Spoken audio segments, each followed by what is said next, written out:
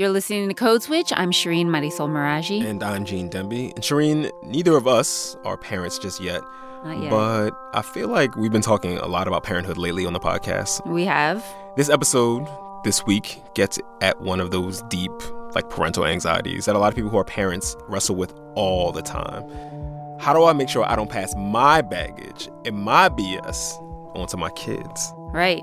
And some of that baggage could be due to real trauma that's been passed down to us from our parents or our grandparents or our great-great-grandparents. You know what I'm getting at here. Mm-hmm. How do we make sure we stop the cycle, stop the madness before it affects another generation?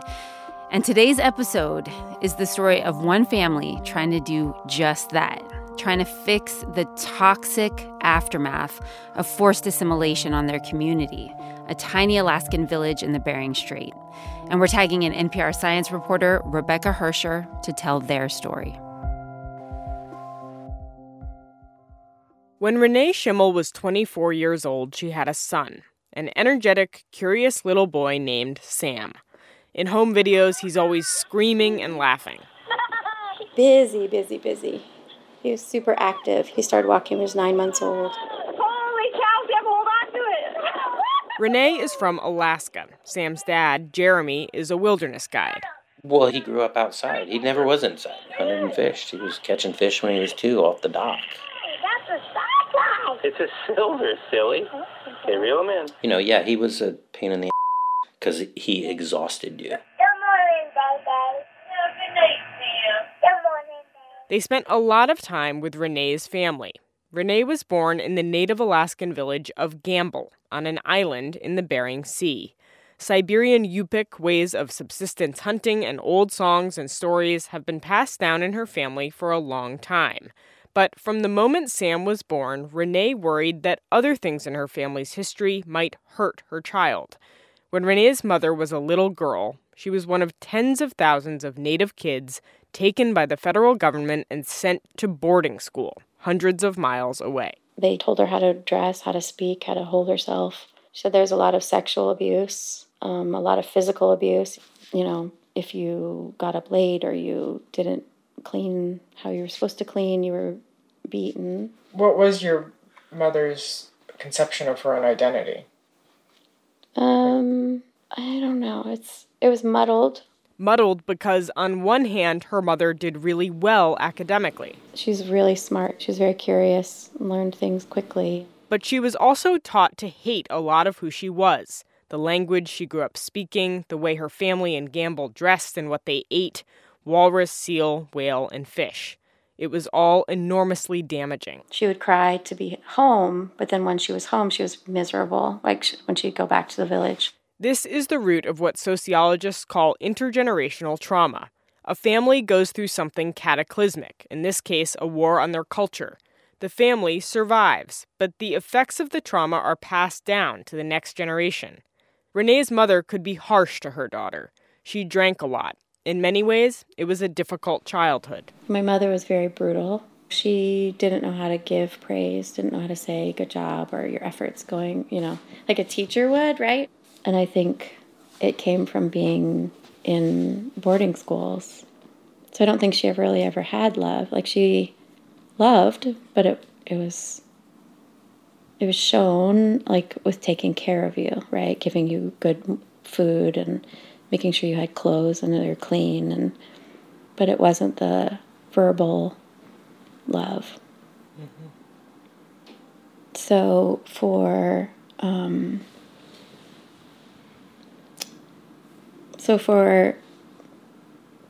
me, it was, I don't have that I knew I just didn't want Sam to have that. Renee and Jeremy vowed to give their son verbal love and protect him from that pain, and to give him what had been stolen from Renee's mother, a clear cultural identity. That's key. People who study intergenerational trauma have found that grounding young people in their culture is the best way to protect them. Sam, who's 18 now, remembers how he loved hearing stories from his grandmother and his great-grandmother, and hunting with his uncles. I remember my uncle saying, "Here, take this .22. Until you can shoot a ground squirrel through the eye, you can't hunt with us." How long did it take? That took about a couple weeks. All day long, every day. How old were you? It's probably 5, 6. Around that time, Renee's life was going really well, too. They moved to Seattle. She got a job at one of the best public schools in the city. In kindergarten, Sam started at the same school. But things went south pretty quickly. There were a lot of rules. He was getting in trouble for lots of little things, like not following directions. And it was like, this is like the danger box. And it's like, I can probably just open up any... Sam's father, Jeremy, still has a box of printed out emails and progress reports from the time. You know, you can just look at this. You know, he would not settle down, kept walking around and interrupting me. By 4th grade, it felt like everything was falling apart. I hated going to school. In 4th grade, I remember I'd fight every day about having to go to school. I'd say, I don't want to go to school. The teacher's mean. One night, Sam was so upset he yelled at his parents, "I'll kill myself if you make me go to school." Jeremy and Renee started meeting with administrators. But the more they got involved, the more they say they heard this. You need to go back to Alaska, go back to the village, you know. It was terrible. To Sam or to both, Renee? Or to both of them were told they needed to leave. This wasn't where they needed to be. Sam, you're not going to go to college. You should go back to the village. It felt to the family like the school didn't respect them. Renee says her interactions with administrators about her time teaching brought back childhood trauma. And it went right to how my mother would treat me, that I was left with nothing. And I couldn't stop it. And I couldn't mentally say, I'm not that. The Seattle School District says the administrators involved no longer work there and that Renee resigned in 2011. It was here that Renee's path diverged from her son's in an unexpected way. In 6th grade, Sam switched to a private school. It wasn't perfect. Jeremy says they were still told Sam wasn't college material. But some things were better. For one, there were fewer unbendable rules at the new school, more freedom. Alana Bell was his advisor when he arrived. When you find out that a kid is getting up with his dog and going hunting by himself, it's like, oh. His behavior still caused some friction. For example, one time Sam caught a pigeon and let it loose in the teacher's lounge. Ooh, the pigeon story. It is an outlier. An outlier that made an impression on the teachers, but he didn't get in big trouble. And Jeremy noticed a new skill developing as his son matured. He was terrible at handwriting, but he's now able to get his thoughts. He verbalizes. That's what he does now, you know. But he's a beautiful writer. Like, his writing is very direct, raw, and alive. It's like, ooh. By high school, Sam was using his writing and debating skills to do things he really cared about. He got named to an Alaskan Commission on Native Children and a working group on climate change. At school, he banded together with other students and pushed the administration to update its suicide prevention program. Alana Bell is overwhelmed with what Sam has accomplished. Oh, God, proud isn't even the word. Just feel really honored and blessed to have been able to see a kid evolve in the way that he has. This spring, he interned in Congress. Next year, Sam is going to college. He has turned into exactly the kind of person his parents hoped they would raise. But at the same time, Renee's life has been hard. When she left her teaching job, she fell apart. I didn't get out of bed for days on end. I didn't shower. I didn't eat. I thought about suicide a lot, like every day. Rock bottom was last year. Sam had won an award for being a Native youth leader, and he was supposed to travel to Washington, D.C. for a ceremony. The night before, Renee nearly killed herself. Sam was in the back of the family car doing chest compressions on his mom as they drove her to the hospital. Neither of them wants to talk about the details. It's private and painful, and they're still figuring out what their relationship can be going forward. Renee says she's more stable now. She has a job she really likes, teaching again. Sam lives with his dad. But he does think about his mom, and her life, and his family history. Like, her parents' generation were all sent off to boarding schools. And nothing was put in the place of where culture was. So they had this huge gaping hole in their identity. And so I think some of that trauma was then passed on to my mother. I'm not as deeply affected as she was, of course. But I am affected by it because I had She wasn't able to be a mother for a portion of my childhood because she had to take care of herself. And yet, Sam has something from his childhood to fall back on when things get hard. All that time hunting and fishing with family. When was this written? This might be old. On a spring day a few weeks before his high school graduation, Sam stands in his living room in Seattle, baseball cap, plaid shirt, and wingtips, flipping through a book called Watching Ice Our Way, written by his great-uncle. He wrote this, yes, Watching Ice. He was the traditional weatherman of the village. The book has pages and pages of drawings of ice, when it freezes and thaws and how it moves in wind and waves. It's like a handbook for the Gamble way of life, a way of life Sam understands because it's a part of him. You're with your family, you're sitting in a steel blind, you're talking to your uncles, you're telling stories, you're disseminating culture is what's going on. It's not only hunting, it's also passing down traditions, stories, and ways of life that would otherwise not have a chance to be passed down. This, he says, is where his power and resilience come from. His culture will be his protection.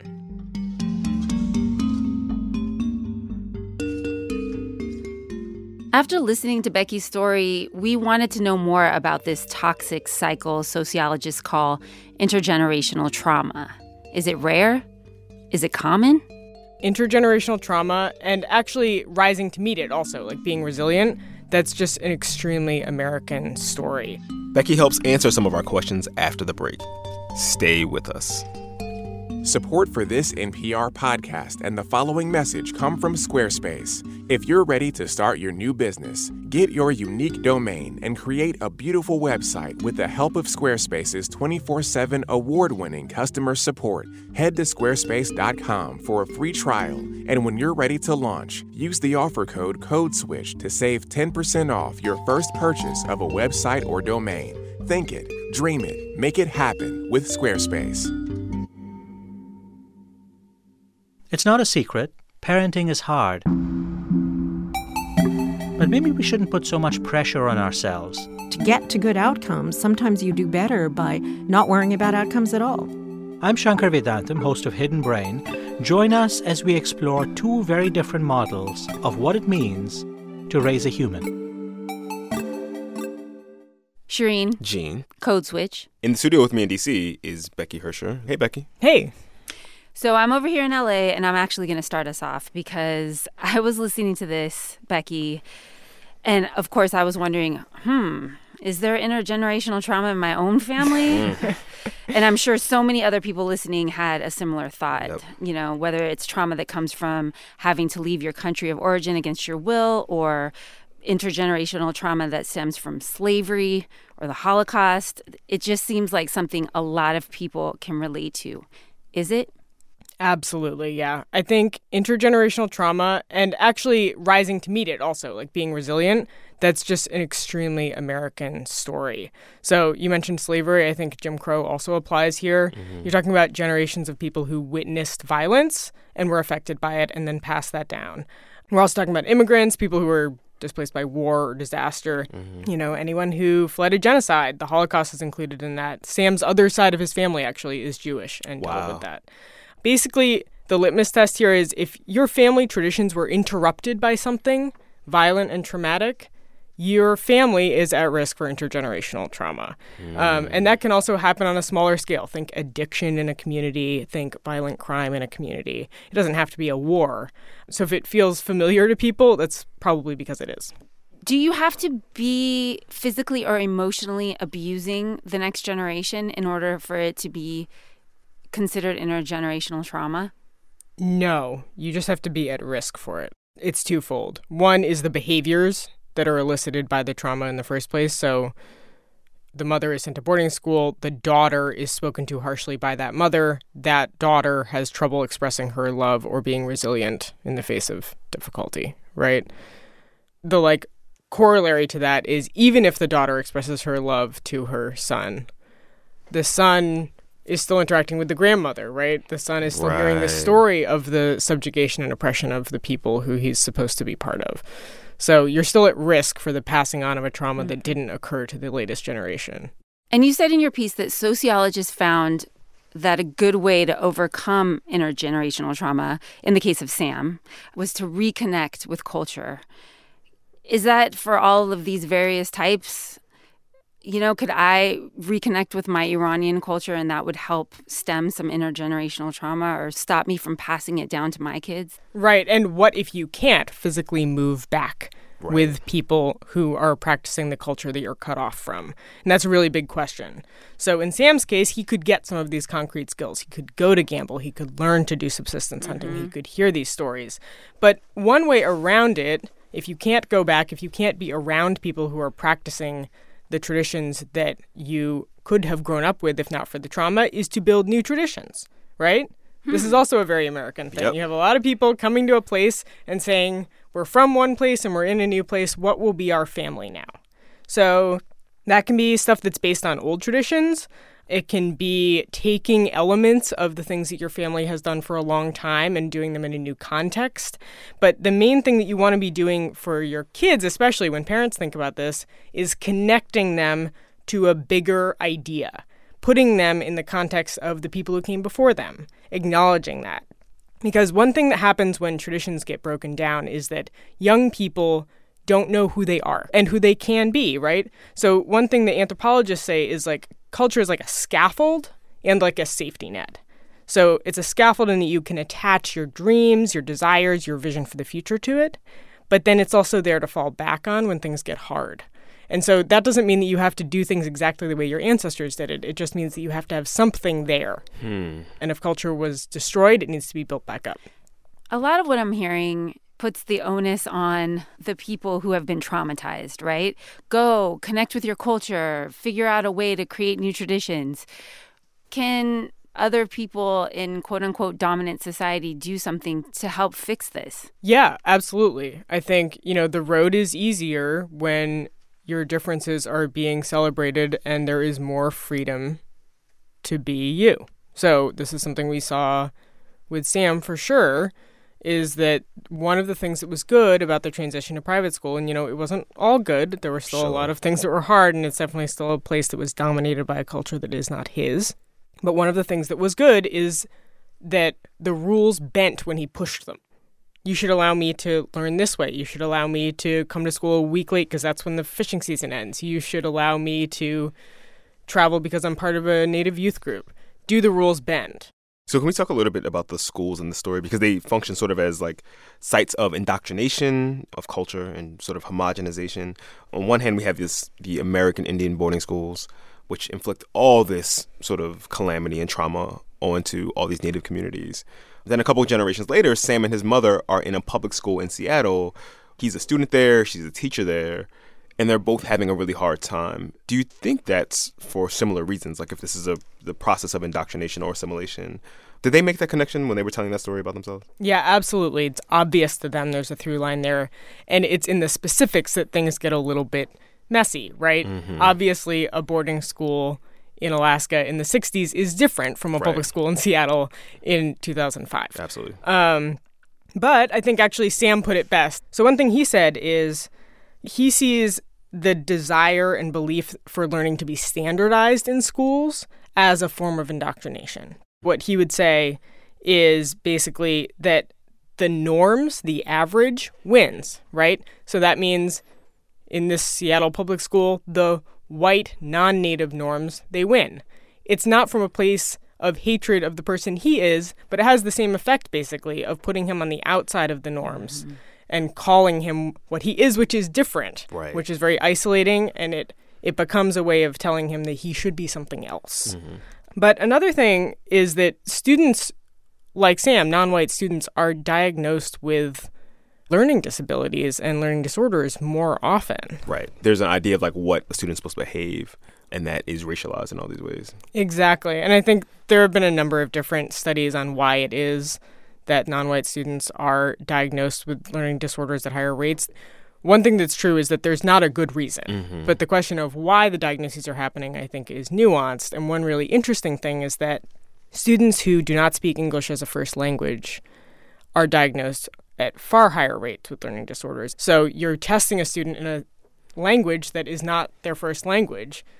Their answers may lead the tester to conclude that they had trouble learning when in fact the problem was that they had trouble understanding the question. Right, it's like in idiomatic the first stuff. place. I mean, yeah, exactly. Exactly. Yeah. So that's testing bias, but the testing bias is part of larger institutional bias. Right. And one thing, Sam and his parents said is that all of that, having to fight to show that you being different is not you being bad or worse than your fellow students, that's so exhausting.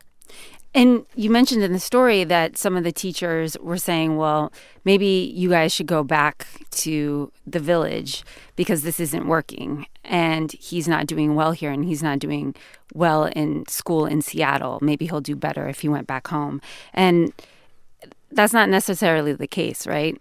Right. And I do want to say, there are a lot of good things about Gamble for Sam. This is a place where he's related to basically everyone. Mm-hmm. Like, living in a small community with your whole family can be really great in a lot of ways. Everybody has your back. Yeah, everyone's got your back. Everyone knows your business. Yeah, right. That's But there are a lot of hard things, too. Gamble is a very small place. It has a very small school. And kids who want college preparatory classes can't get them at the local school. You have to travel. So that means you're taking a plane to go to school. You might be living part of the year away from home. So Sam is going to Stanford next year. The idea that he would have gotten there going to school in the village, it's not impossible, but it's really hard.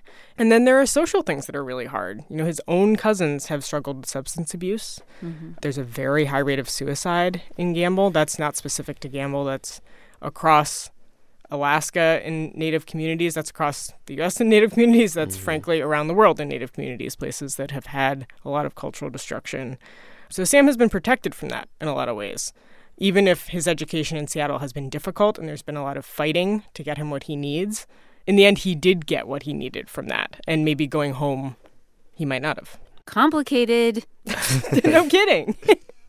Can you imagine? I mean, so many parents have to make these tough calls where you want the child to have one part of a thing, but to be protected from the hard part of that same thing. And this is just such a clear example of that, where, like, how do you get him close to his family without putting him in danger?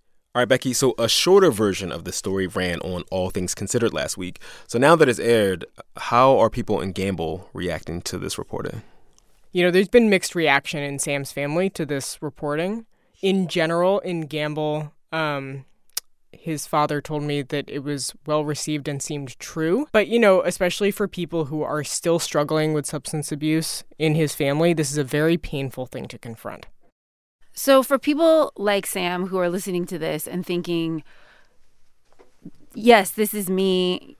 I don't quite have a home. I want to be connected to my culture, but not all of it is healthy for me. What can people like that do to be okay? Yeah, I think it's a really hard question, and I actually think this is where Sam Schimmel is so inspiring, frankly, and his family. They've done a really amazing job creating something that's very hard to create, which is a new tradition. It's a new culture. Cultural traditions are living things.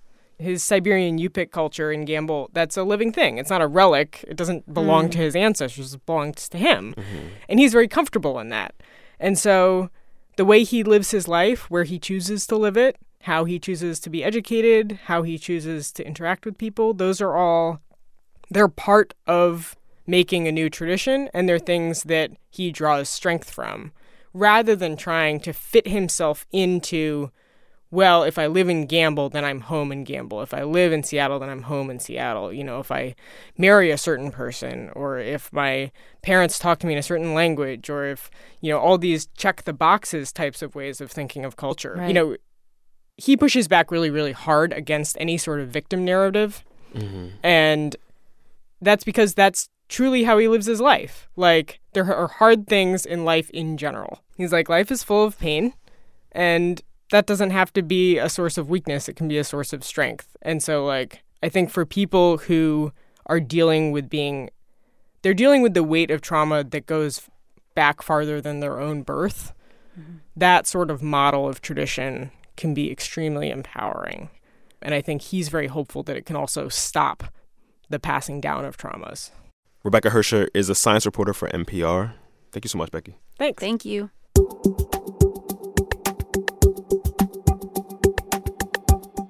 Becky's reporting was part of NPR's How to Raise a Human series, which is about the social science of parenting.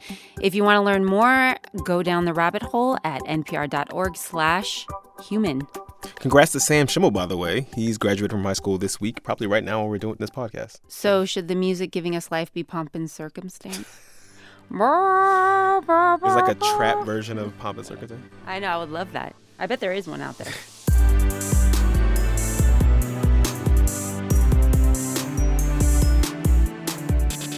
Excellent. Turn up. Now the fun part starts, Sam. All right, y'all, that's our show. You should follow us on Twitter. We're at NPR Code Switch. We want to hear from you. You can email us at codeswitch@npr.org. Subscribe to the podcast wherever you listen to podcasts and sign up for our newsletter. Please. That's at npr.org/newsletter/codeswitch. This episode was produced by Maria Paz Gutierrez. It was edited by Vicky Valentine, Steve Drummond, and Sammy Yanigan. And a shout out to the rest of the Code Switch fam: Kat Chow, Leah Danella, Adrian Florido, Karen Grisby Bates, and Walter Ray Watson. Our intern is Angelo Bautista. I'm Gene Demby. And I'm Shireen Marisol Meraji. Be easy, y'all. Peace.